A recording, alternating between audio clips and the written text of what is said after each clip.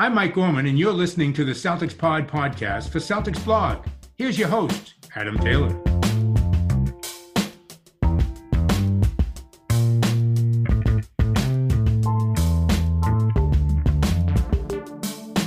What's going on, Celtics fans? How you doing? How you feeling? I think everybody's going to be in probably the best mood physically possible right now.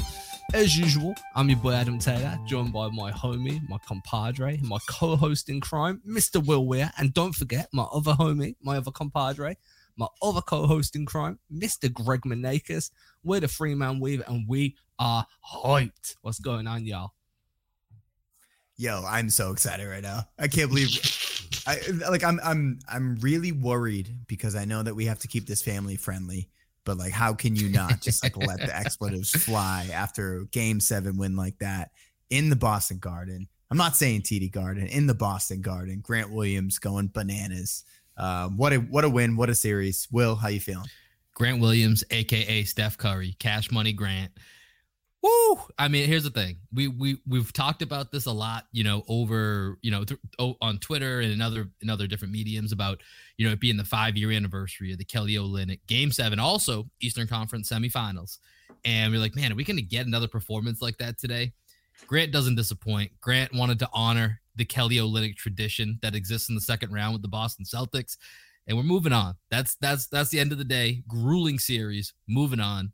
Pumped to be here right now. I mean, we have to start with Grant, man. Like, look, I don't want to spend too much time on this series, but I think we have to, man. This was a slobber knocker. I don't think there's another way to say it. It was a slobber knocker. Game 1 through Game 7. The Celtics are the only team in this series to win 2 games straight. Just let that sink in. That in itself is an achievement. I don't even know what to say, man. I'm like, for anybody like listening on the podcast on Monday morning, we're recording this live straight after the game. We're going to be taking some viewer comments when people come in and comment. Like, we are hyped up. Grant Williams with his own Kelly Olynyk game, playing just this wild role, telling everybody, yo, I want that extension right now. Boston moving on to Miami. Tatum, without Tatum down the stretch in the third through foul trouble, this team just found a way to win, man. And let's be fair, at halftime, as an Englishman would say, I'll try and Americanize that. I weren't feeling too confident, man. I'm not gonna lie.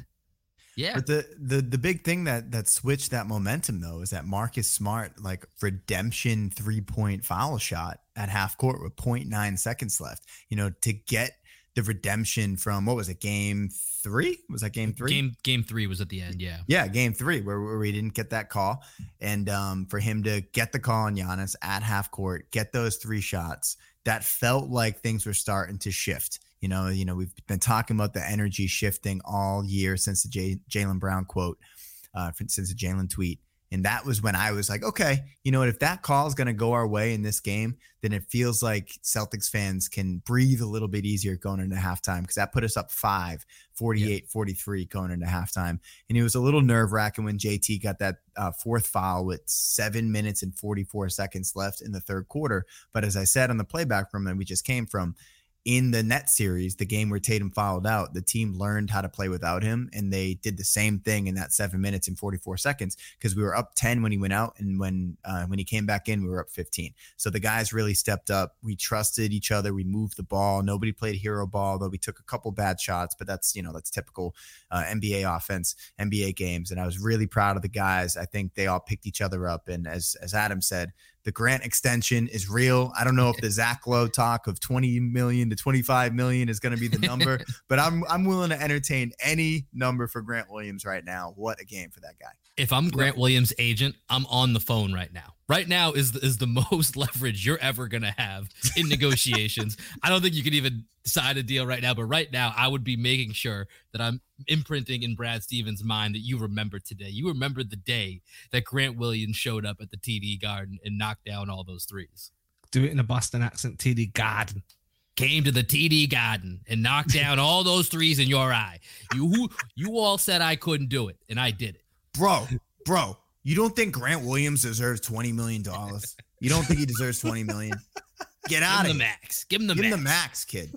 Give him the max. Let him move into a house in Dorchester. It doesn't matter like where we like Seaport, Beacon Hill, doesn't matter. 20 million plus whatever place he wants. Give him the Matt Damon apartment from The Departed overlooking the State House. It doesn't exist. It's not a real apartment. Yeah. But give it to him, man. Grant Williams, king of Boston right now. Oh man, that just made this episode for me, dude. I'm not even joking.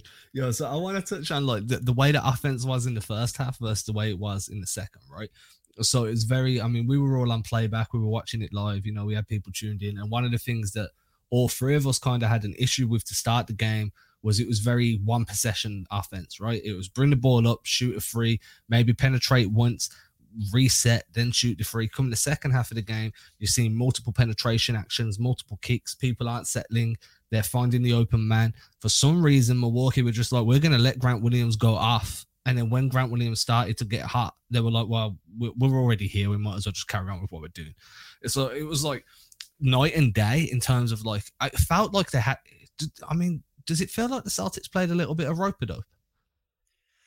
I'm not sure if I would call it rope-a-dope because at one point, it was the Celtics were, Grant in particular was 2 for 7 from 3, right? And that was the point in which we were all just like, is he shooting too many threes right now? Because they're definitely like goading him into taking those 3-pointers. And then he hit his 8th one. Then he's 3 for 8, right? And you're like, okay, that's 37.5%. That's pretty money. If Grant Williams is going to hit 37.5% of his threes in this game, then we're in good shape. I don't know what he ended up. Was he 7 for 18? 38.9%. So he did not hit 37%. He hit 38.9%. 38.9%, And I don't know if I would call it rope-a-dope, Adam, but it definitely seemed like in the first quarter, we were kind of feeling things out and we were saying, okay, they're going to give us these 3-pointers. Let's see if we're hot, and that's kind of what it felt like the guys were doing. And Tatum was hot, right? Tatum was 4 for 4, I believe, in the first quarter, maybe the first half. I'm confused at this point. But I think with Jalen coming out and looking good, Derek White was 0 for 4 in the first half. Grant was 3 for 8, or if they were 3 for 9, whatever it ended up being in that first half. The Celtics eventually started hitting those shots. And this was also a big game for our guy, Peyton Pritchard, who, as I was saying in the playback room, I had a feeling that it was going to be a Peyton Pritchard game. And he really delivered in that fourth quarter. I'm just happy for the guys, man. So, Adam, can you just like elaborate a little bit more as why you were calling it a rope-a-dope performance? Yeah, I generally don't feel like it wasn't something I was considering at the time. But thinking back, I'm like, man, you guys are playing some stagnant offense. You're letting Milwaukee settle into their defensive schemes. They feel like they're getting everything they want. And then all of a sudden you start mismatch hunting again. You start driving and kicking. And you take guys by surprise because you've been playing a certain way for the first 25 minutes of the game. And then all of a sudden the entire offensive approach just switches up. There's more movement. There's more screening actions. There's more off-ball cuts. And all of a sudden, the defense is like, we've been so settled in the way we've defended you for the first half of the game. And now all of a sudden, everything's different. Guys you start forcing guys who are poor lateral movers to be able to start moving laterally. When did you see Brook Lopez get pulled onto the perimeter in the first half of the game? It didn't happen. Second half of the game, they're going at Brook, they're going at Portis. Brook Lopez first half of the game was dominating at times. I was concerned. I think we all said that during the playback too. We were concerned. Second half of the game is a non-factor because all of a sudden they've just changed it. The defense hunkered down. We were saying this just before playback closed down. You kind of brought it up. Less than 40 points in the second half for Milwaukee. Come on, that's a defensive lockdown, man. That's a clinic. These dudes just played possum for a little while, and then all of a sudden it all got ratcheted up. Now, let's be honest, it may probably really tore into them at halftime, and that's what lit that fire. But I want to say rope-a-dope. It sounds better. Yeah, but I think really it was, whether it was the nerves of Game 7 or, just sometimes it's not even nerves, sometimes it's being too amped up.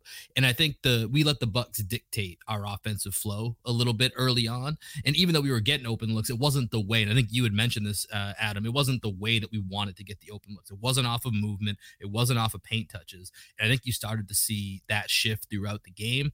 And then, when we hit that halftime, Greg already brought up, that big Marcus Smart 3 that we got to go from 2 to 5.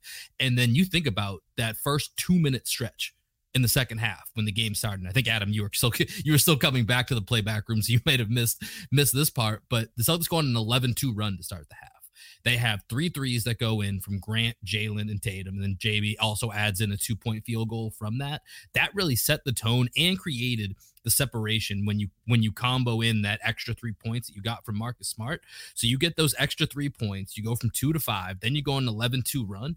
And after that, and this is something that we've all talked about a bunch of times, like this Celtics defense is so good that when they get a lead, it's hard to claw back. Like it's hard to go on these elongated runs to make up those gaps. So when the Celtics gave themselves that little bit of distance, the pressure then from what should have been a 2-point game at halftime really quickly in a just over 2-minute span became a really tough uphill battle for the Bucks to climb back through. And just like I've been saying all series for this, you're going to feel that absence of Chris Middleton. They didn't have a second guy to score. You said Brook Lopez in the first half, had it going a little bit. Drew Holiday never got it going really in this game. And so Giannis, he just ran out of steam. You think about the load that Giannis has carried. He was amazing in the series. I can't overstate how amazing that he was throughout this entire series. And the fact that this is a bad game. Like this was a bad game for Giannis, and he was 25, 20, and 9, but he shot 10 to 26. So that's a credit to the Celtics defense, but also, highlights the fact that once they got that gap, once they got that lead early on in the second half, it was going to become near impossible for the Bucks to make that up. And especially when the difference from 3-point is, what did it end up being? 22-4. You got no chance. That's wild. 22-4. That's insane, right? What's the math on that? That's like some 50 plus 18 points. Oh, you're talking about yeah, 54 points. That's 54 points. That's crazy. You don't need to do the math, Will. I got it. 54 points. Yep, I got it. Just double check. We're thorough here. Calculator up here. No, but second quarter. So Bucks win the first quarter 26-20. Celtics win 28-17, 31-21, 30-17. So that Middleton absence, as you said, going throughout the entire series, that's huge. But even throughout this game, there was just less and less options for the Bucks, and it seemed like the only option they had was for Giannis to reach into Avatar mode, and he was unable to do that. It was like after. Do you guys watch Avatar? Do you get that reference when Aang gets I know what the show is. I've never seen. Okay, yeah. There's one. We're not talking about the movie. No, I'm talking about there is a movie like Avatar: Last Airbender, but the TV show. Oh, we're talking about Airbender now. I don't know that one. Okay, I'll forget the reference then. But it was a good reference. For okay. Everyone out there that knows Avatar: Last Airbender, when Aang gets hit in the back by Zuko's sister, then he just loses all of his powers and he has a real hard time getting back into Avatar mode. But it felt like that's what happened to Giannis today. I don't know exactly when it was where he lost that Avatar state, but he didn't have it in the fourth quarter, especially. I mean, we were talking about it during playback. He missed 4 layups point blank at the rim, inches from the rim. He just didn't have it, man. And then the Celtics also played without fouling tonight. Giannis only shot 6 free throws after getting to the line, however many times he got. I don't have the numbers in front of me, but it seemed like he was living at the free throw line, especially in that last game where he took damn near 20 free throws.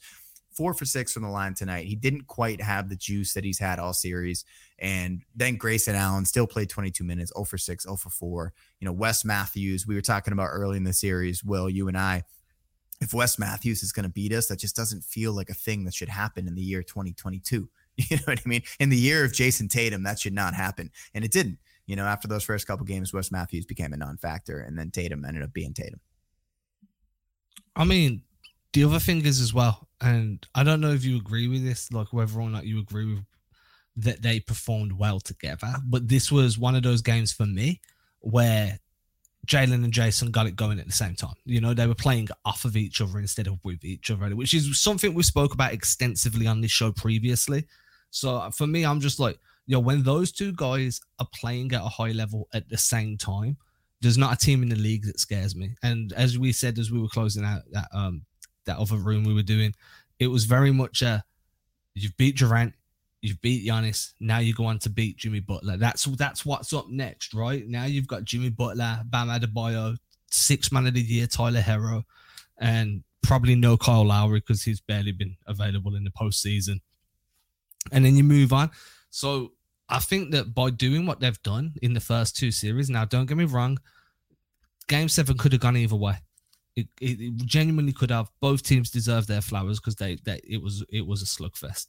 But now I'm kind of like, if this is the Jalen and Jason we're getting, and they can do this consistently at the same time, I'm not that concerned now about Miami. I feel like Milwaukee was a tougher task than what Miami. Now, don't get me wrong. I'm not saying Miami's going to be easy, but I think Milwaukee was the tougher task.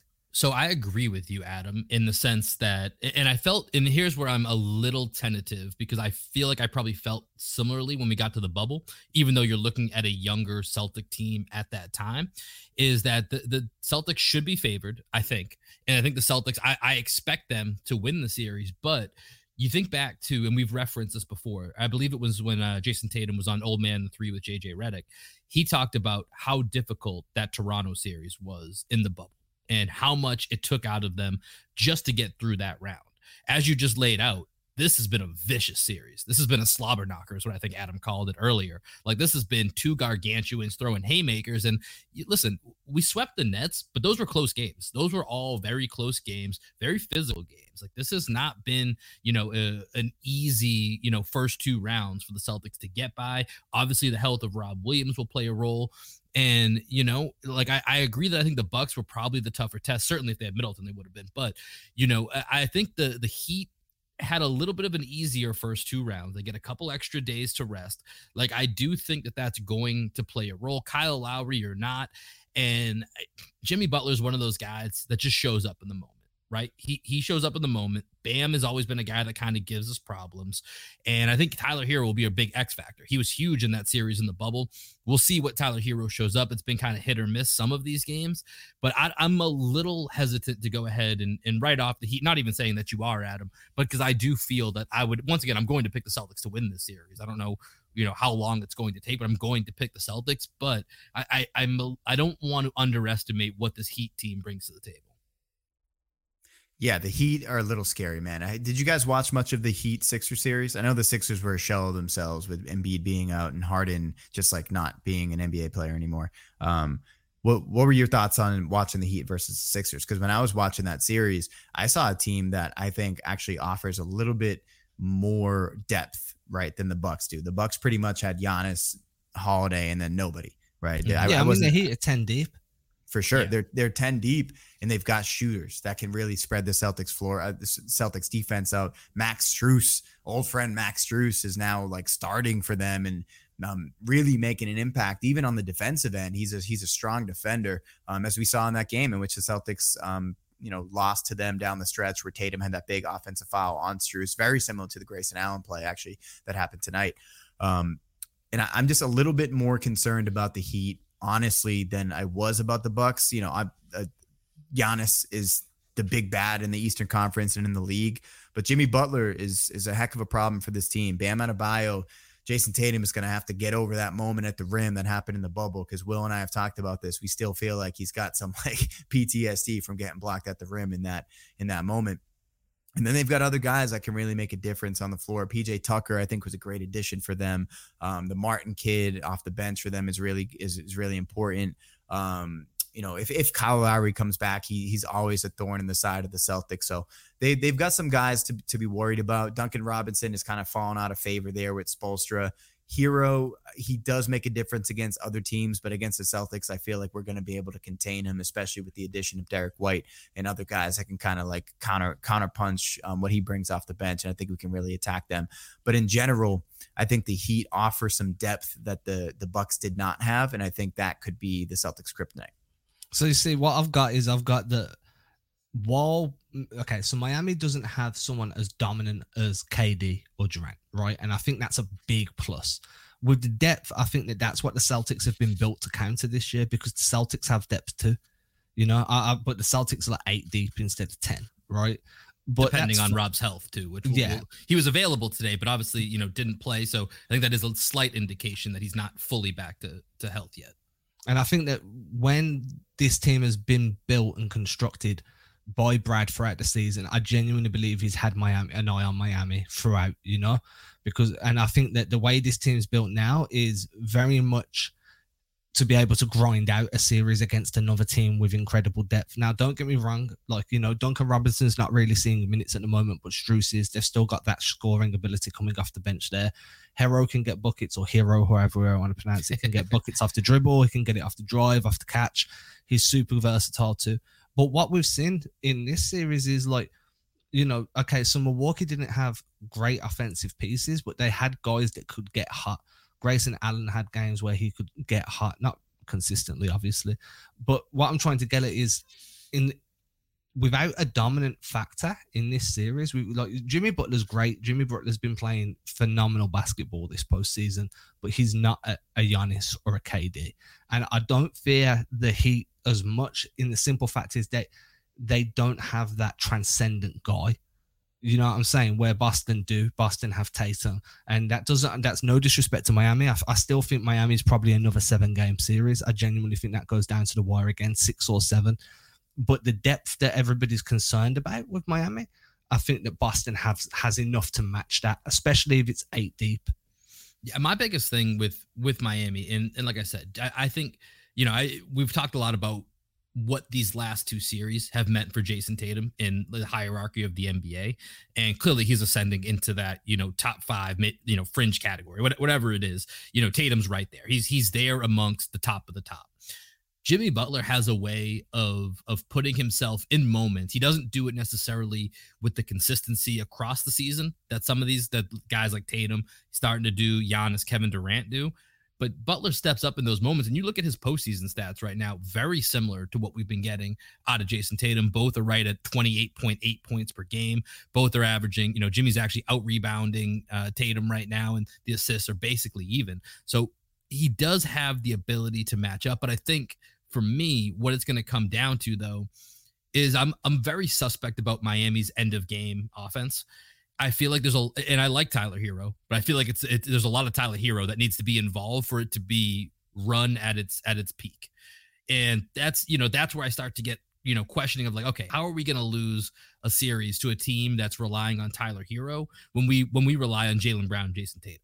And that feels like it should be a differentiator. And like I said, I know Butler can step up and Bam's a great facilitator, but if you've watched some of the Miami Heat closing games, Tyler Hero has to be involved offensively, but he can also be exploited defensively. And I think at times when it gets to, crunch time, I feel like the Celtics are going to have more opportunities to exploit, whether it's mismatches or holes within the Heat. But that said, I'm with you, Adam. I think this is going 6 or 7, and I think it's going to be another grueling series. Yeah, and to Will's point that he was making earlier in terms of the physicality that this series had and the toll that it took on us, and he compared it to the Celtics coming off that Raptors series, right, where we had to go 7 with the Raptors and we ran out of gas against the Heat. Very similar in this situation. The Celtics are going every other day from here on out. It's Tuesday, Thursday, Saturday, the 17th, 19th, 20th, 21st, 23rd, 25th, 27th, 29th. They're not going to get another 2 days off, maybe until they reach the finals, which I would expect there would be a couple of days off in between the conference finals and the finals. So it's going to be an absolute grind. To Will's other point that he was just making about Tyler Hero, just watching the way that the Heat functioned in the playoffs, as I watched a good amount of the Heat during the regular season, they definitely rely less on Hero in the playoffs than they had in the regular season. Mm-hmm. I think that's because Jimmy Butler has decided to take his game to another level. Even the aggressiveness that he's shown shooting the ball from 3 in the regular season, he was barely shooting the ball from 3. He's been far more aggressive shooting it. The numbers are reflecting that as well. And I think the eye test will tell you that Jimmy Butler, although he's not Kevin Durant, although he's not Giannis, he did just lead a team to the finals 2 years ago, and he was transcendent in that finals. Jimmy Butler wasn't the issue in the finals against the Lakers. It was Dragic had gotten hurt and Bam had gotten hurt, right? So it was just Jimmy. And now Jimmy's got some guys riding with him. And, I'm hesitant to say that the Celtics should be overwhelming favorites in this series, although I do feel great about it. I felt great about it going into the bubble. I thought we were going to smoke them in the bubble, and we didn't. So I'm a little bit concerned because of, all of the analogs that we're being able to draw between these 2 series from the bubble and the series that's upcoming. But as much as, that series felt like a learning curve for the Celtics in last season against the Nets, and then this season against the Nets, and how we were able to completely flip the script on that, you would expect that the Celtics, 2 more years of maturity, can really handle business against the Heat. Jason Tatum just beat Kevin Durant. He just beat Giannis. We're expecting him to continue to catapult himself into the upper echelon conversation of the NBA. And I think this is his year, man. I really do. And I expect the Celtics to beat the Heat. Let me ask you guys a quick question here. So touched on it briefly that Rob was active today, didn't play, and they kind of hinted at like it was going to be a real emergency case if Rob plays. And we saw early on in the series, even before that bone bruise, which I think took place, I don't know if it was game 2 or game 3 when that happened, but it was separate from the knee that he had surgery on. But we had seen that early on that this, Rob was certainly he would have helped. He would not have hurt. But it was a series in which he wasn't at his full effectiveness, the way that Giannis was going to attack him. And in some ways, Grant and Al were just the better matchups when you look at kind of our big man rotation. Looking at what Miami brings to the table and where Bam is such a focal point of both their defense and offense, how important do we think it's going to be to get some version of Rob, knowing that he's probably not going to be the 100% Rob that we've seen in the regular season, but getting some form of whatever it is, 80-90% of Rob? How important do we think it is for this matchup compared to what we just witnessed? Personally, I think it's going to be hugely important. I mean, first of all, when you're talking about guarding Jimmy and having somebody that's playing in a free safety role there, considering Jimmy's very much a rim pressure and mid-range dude, he's not really going to try and hurt you from deep. Having a shot deterrent that can rotate over and start challenging those shots is going to be primary option number one. But I don't like the idea of putting Rob on Adebayo too much, because Adebayo does a lot of his offensive creation around that mid to high post. And if you're bringing Rob up that high in a man coverage, then you're taking away what's made him so exceptional this year, as having him on a weaker defender on the weak side and roaming over. I like Grant on that matchup more. I just think Grant gives you a little bit more on Bam. And then on offense, having Rob setting screens, slipping that verticality. I mean, I haven't watched a ton of Miami this year, so please, I'm asking, this is a question now. Do they have anyone that can match Rob's athleticism? Like, is there anyone there that can literally jump with him to try and challenge him at the rim when he explodes? No, they don't have anyone. I think Adebayo is the closest guy to that, but even Rob, I think Rob is another level of athlete. Bam's a better, perimeter defender. He's stronger than Rob is, but in terms of just verticality, Rob is going to be the most explosive vertical athlete in this series. And just real quick on your point about Butler, he averaged 2 3-pointers per game in the regular season. And in that last series, he averaged 4.7. 20% in the regular season, 32.5 in that last, it's not a great number, 32.5, but he's been far more aggressive shooting that three. Just reading out though when Embiid's in the paint.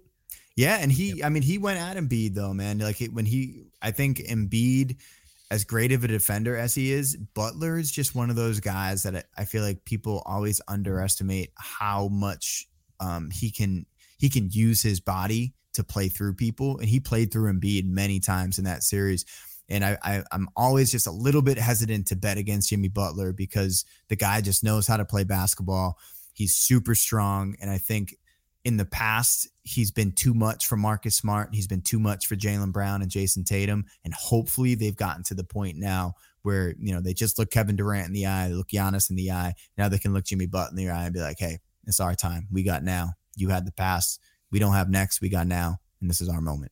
So I think that's go ahead, Adam. No, it's all right. Just before I forget this thought, and I'll let you go. The one thing I do want to point out is Embiid missed the first game or two with an orbital fracture. Wasn't at 100% for the entire series. Mm-hmm. I'm not taking anything away from what Miami did, but what I am saying is, a lot of people are kind of crowning Miami conference champions. I've seen it on social media the last few days. Miami dealt with Embiid and Harden handily.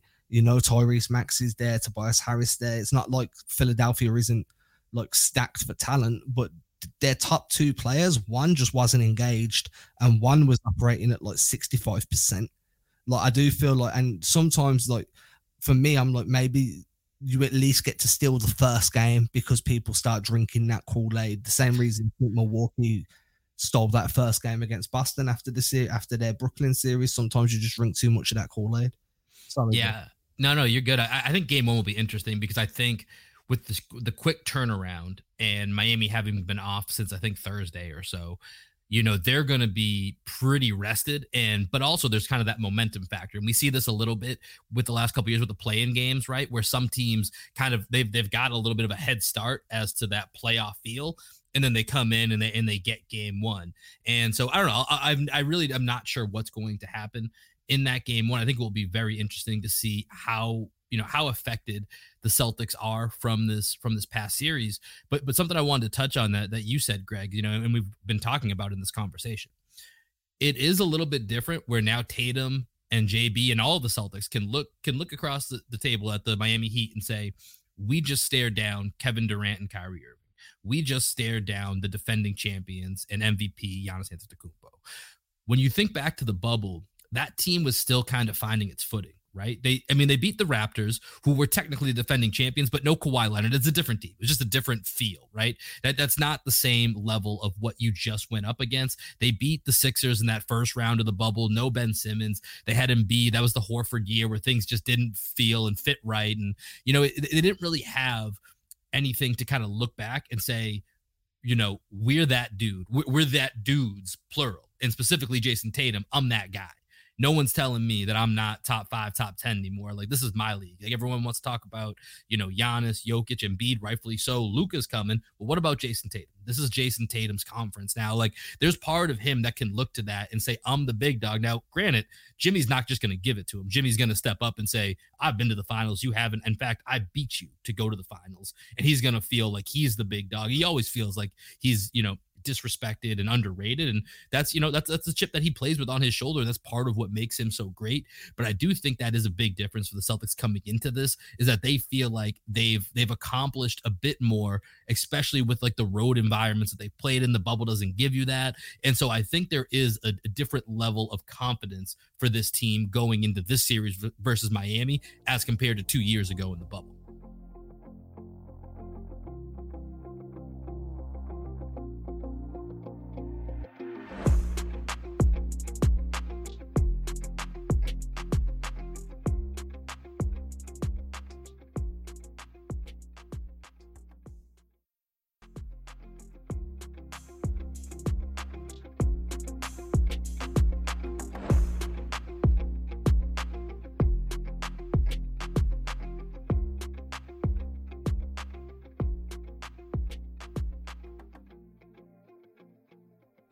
Yeah, and this is going to test my theory, man. I always said that the Celtics would have won in the bubble against the Heat if we had either kept Grant Williams on the floor or if we had never let go of Al Horford in the first place. Both of them will be there now. And both of them are going to be there. And that was the thing that killed us, is that we had Tice playing those minutes against Bam, and Bam ended up just completely big boying him all down the stretch in that series. And the fact that Tice is now our fourth big man, and we'll get spot minutes. I thought Tice was great, by the way, tonight. It was his best game in a while. I was really impressed with what he was able to offer for us. I think that the Celtics should win this series against the Heat, man. I'm just looking at their top 8 or 9 guys, right? So this was their starting lineup in the game 5 against the Sixers. They had PJ Tucker, Jimmy Butler, Adebayo, Gabe Vincent, Max Strus, right? That's their starting 5. And then they got Martin, Dedmon, Hero, Oladipo, and Robinson. So they went 10 deep, but probably they're going to go 8 deep because that was a blowout game. So like Victor Oladipo, is this really going to be like his coming out party or return to glory series? Tyler Hero, we've already talked about him. Dwayne Dedmon, that's been a name that's been around for ages, but without Kyle Lowry being prime Kyle Lowry, which I don't think he's going to be in these playoffs. When I look at that roster, I just think we have the better roster. They might be like 1 or 2 guys more deep, but to Adam's point from earlier in the pod, like the Celtics are deep enough. We have 7 to 8 guys that we can put out there, especially if Rob can give us something in this next series.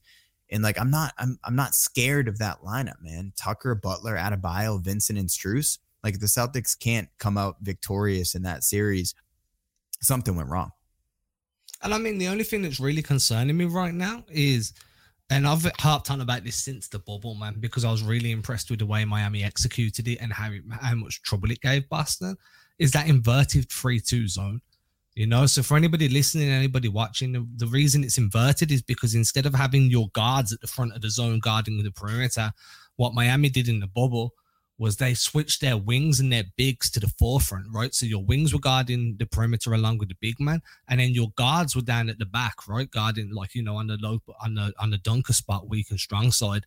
and then kind of roaming out to the corners to deal with corner shooters. And what that did was it made penetrating off the dribble incredibly hard, especially even off ball. It was really difficult because you had big, strong, lengthy dudes, just making it super difficult to get any form of interior actions going. And with the way the Celtics play this season, we saw that Milwaukee had the most success this series when they limited Boston's ability to get into the paint, because Boston's entire perimeter offense, that good offense at least, is generated from multiple driving kick actions. So if you're struggling to penetrate, then you're going to struggle to score if you're Boston. And I think that's what Milwaukee did really well in Game 3, if I recall. So I think Spoelstra goes back to that early, probably game 1, game 2, just to see, obviously, different coach, different personnel. Everybody on this roster that was there when Miami done that in the bubble have vastly improved. But you're going to want to see, right? I mean, you had so much success with it. You're going to want to put it in place, even if it's just for a 4 or 5 minute stretch, just to test the water, see how everybody reacts, see what type of struggles you give them, if any. But if that is an issue and all of a sudden Boston can't break down this zone again, that's when I start to get concerned. Yeah, I think the zone's going to play a major role. And I think we're all remembering back to, both the Raptors and the Heat in the bubble basically went to zones, and that's what kind of broke that team, was not being able to figure out those zones. And I think you bring up another great point, Adam, is Erik Spoelstra. Erik Spoelstra is an amazing coach. I think he's one of the top, easily 3 coaches in the league. I think a lot of people would even say he might be the best coach in the league. Yeah, exactly. I think that's, he's right there. And, as great as we've seen Ime be, and I think Ime has been really excellent this postseason, probably something that maybe we don't even talk about enough is how great he's been. He's still a rookie head coach, right? So you think of all the battles that Erik Spoelstra's been in, multiple NBA Finals appearances, multiple playoff runs, and we know that he's a guy that's not afraid to experiment on the fly. Like, there's gonna be a bit of call and response from these 2 coaches, and as much as I want to praise Ime for the job he just did in this round, Spo's a different level than Bud, right? Spo's a guy that's really going to test you for what's your counter moves, because I'm going to have multiple moves and I'm not going to be afraid. Like, Spo and Nick Nurse are 2 guys I look at in the NBA that their level of coaching, I'm expecting to see something we haven't even seen yet. You know what I mean? I'm expecting that they have something that's in their back pocket that they're almost waiting to whip out in the postseason, when it's like, now's the time for us to run whatever set it is, whatever play it is. Like you said, the inverted zone was something that I feel like we hadn't seen or weren't expecting. Definitely a zone approach, but maybe not that style of zone. And so I'm expecting some type of wild card that we're going to see from Erik Spoelstra. And I'm very excited to see what the response is going to be on the Celtics end. Yeah, and that's a great point, man. I mean, if you look back at the 2 coaches that Ime just beat, he just beat Steve Nash, who's still a relatively new head coach, and hasn't actually gotten rave reviews of what he's done in Brooklyn. And then Bud, who everyone was calling for his head last year before they ended up winning the finals, because, what the players did. It wasn't necessarily what Bud did. It was just Giannis went to another level. Holiday found his groove, and Chris Middleton was there. Chris Middleton wasn't there this year, so it's going to be really interesting to see Ime and what he's able to do against a guy like Spo, who I think most people would agree is the best coach in the NBA at this point. Pop, I think, had that for quite some time, and he's still right up there with him. But Spo has been really impressive what he's been able to do with this Heat franchise since he took over way back when.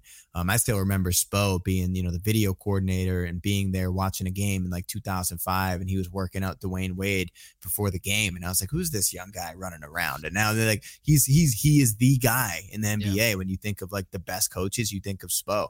And it's going to be great for Ime to be able to cut his teeth in the Eastern Conference Finals against Spo. And, hopefully that coaching disparity, which it seems like right now, even though Ime has been great, you would never say he's Spo's level. Hopefully it's not as wide of a gap as the Heat need it to be for them to be successful in this series.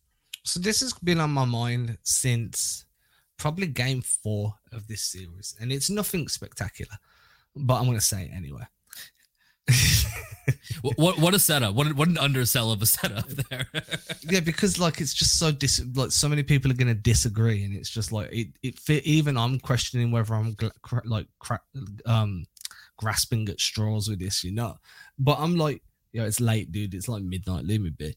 I'm like, you have Tatum and Brown that both, like Tatum especially, that had postseason success as a rookie. and it really put them on a path towards what they're becoming now, right?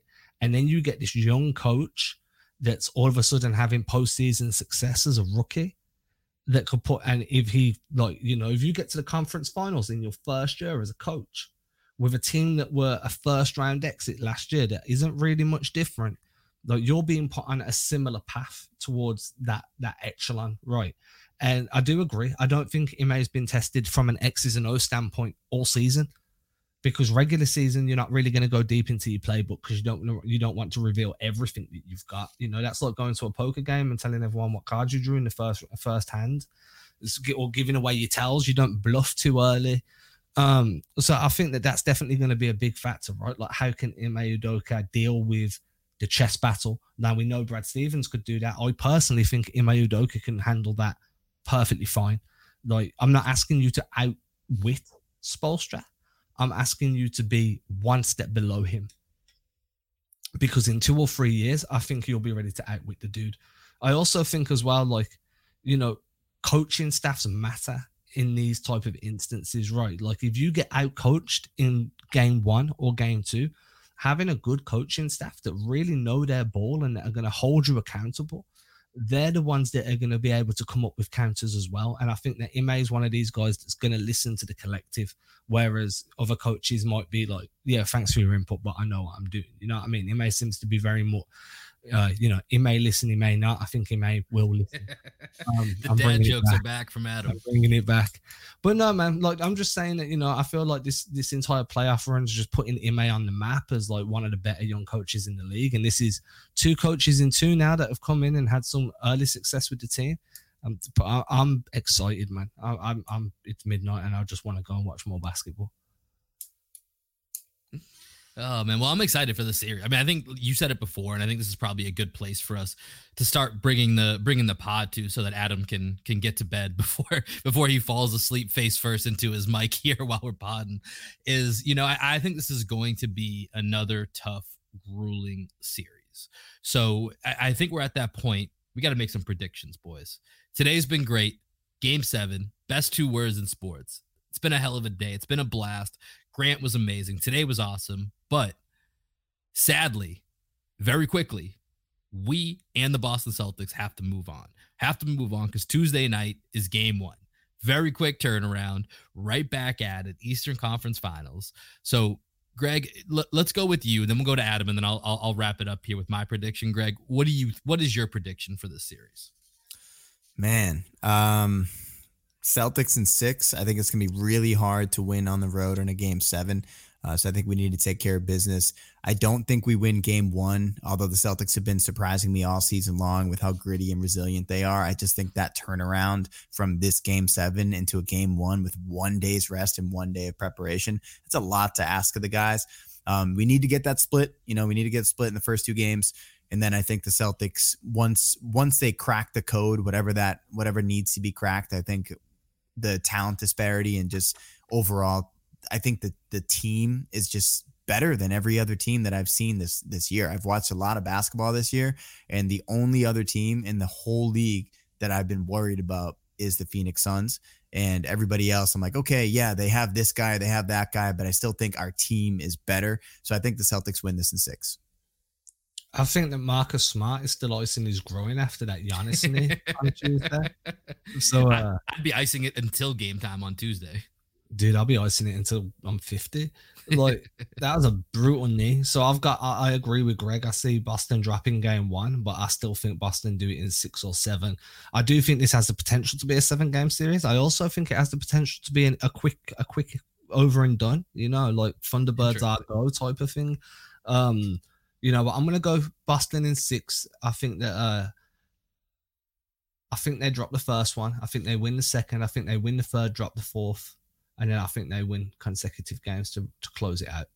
Okay. I'm very much in line with what y'all are saying. I think it's imperative to split. I'm going to go with Celtics in 6 for the reason Greg talked about. That game 7 at home, we saw it did matter today. You know, both teams in the series against the Bucks, like, had won multiple games on the road. But at the end of the day, having that crowd when you're making those runs, like that does matter in a game 7. You start to get those thoughts in the back of your mind that maybe you can put out of the way in games 3 or 4 or game 5 when there's another day to live, there's another game to play, when there's just nothing else and no one's on your side and everyone is rooting against you. Like that is going to play some type of factor. The one thing that I'll predict it's a little different, I'll zag from you guys here, is I think I mentioned this earlier, sometimes with the play-in you get a little bit of momentum even though you've played more games, but you have that momentum that you're still feeding off that energy. And with the quick turnaround, you don't really have time to think about it. So I do think, in my mind, I think the Celtics are going to take the momentum of today, the continuity, the way that they're playing from today, steamroll that directly down to South Beach, take game 1. And then I think game 2, you're going to see a little bit of a letdown in the sense that they just need a breather. Like they're going to, I don't say let their guard down, but it's just going to be time where it's been so one day after another that I think it's going to catch up with them by game 2. But I think game 1, they're going to be living off that high coming from game 7, that they're going to take that momentum, steal game 1. Because that's, like I said, that has to be imperative. If they lose both games in Miami, I do start to get pretty worried about this series, even though, we're still going to have 2 more home games coming up after that. If they were to lose both in Miami, then you really got to start thinking about winning 4 out of 5 from a team that's gritty as hell. That's going to be in your grill just the same way we are. We talked about how when the Celtics get a lead, teams struggle to fight back. I think you could say the same thing about Miami because that defense is going to be up there with Bam and Jimmy at the head of that snake. Like, that's something you don't want to have to deal with when you're, trying to survive 4 out of 5 in a row. So you got to get one of these 2 in Miami. I'm going to say they get game 1, let down in game 2, and then we come back to Boston all tied up at 1. But Celtics in 6 is my ultimate prediction. All I know is I really wish we had the rights to play Will Smith's song right now. Getting jiggy with it? I'm going to Miami. I blew that one.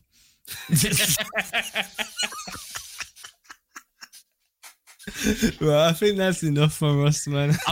Like I said, I'm so disappointed in you right now. I'm still thinking about game 7. I'm still in the post game 7 getting jiggy with it vibe.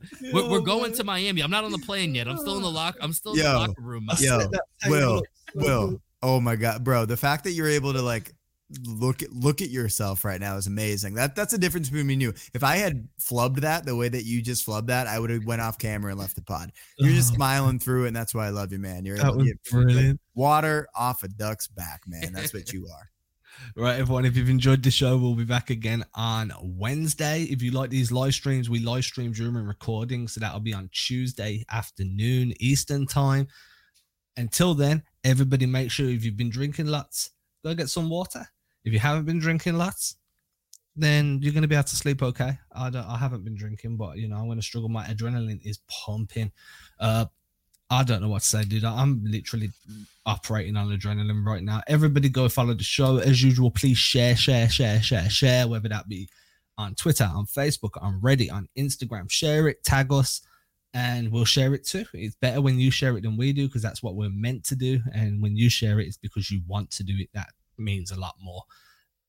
Until then, you can catch this podcast over on Celtics blog, Apple. Go to Apple, go to Spotify, wherever, type in Celtics blog, it'll be there. This is a crossover episode, so make sure you go check this out. If you want to, listen to it twice, go over and go to the 617 podcast to listen to it on Will and Greg's feed.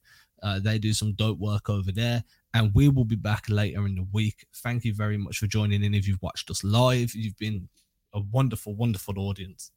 Not that, I've never said that before, but it was funny. Peace. Ain't disrespecting you haters, I ain't sweating your opinion. Y'all been testing my patience, never did it for a check. I've been impressed with the famous, just rather be creative than stressing my wages. Ageless, every time I lay a verse down, one play at a time, keep it moving like a first down. And at the end of the day, I can say that I made this. MJ never made it to the majors, still he chased greatness, expected that he might fail, and I might too. I might never get to pop champagne, celebrating with the crew. This ain't everything I am, it's something that I do.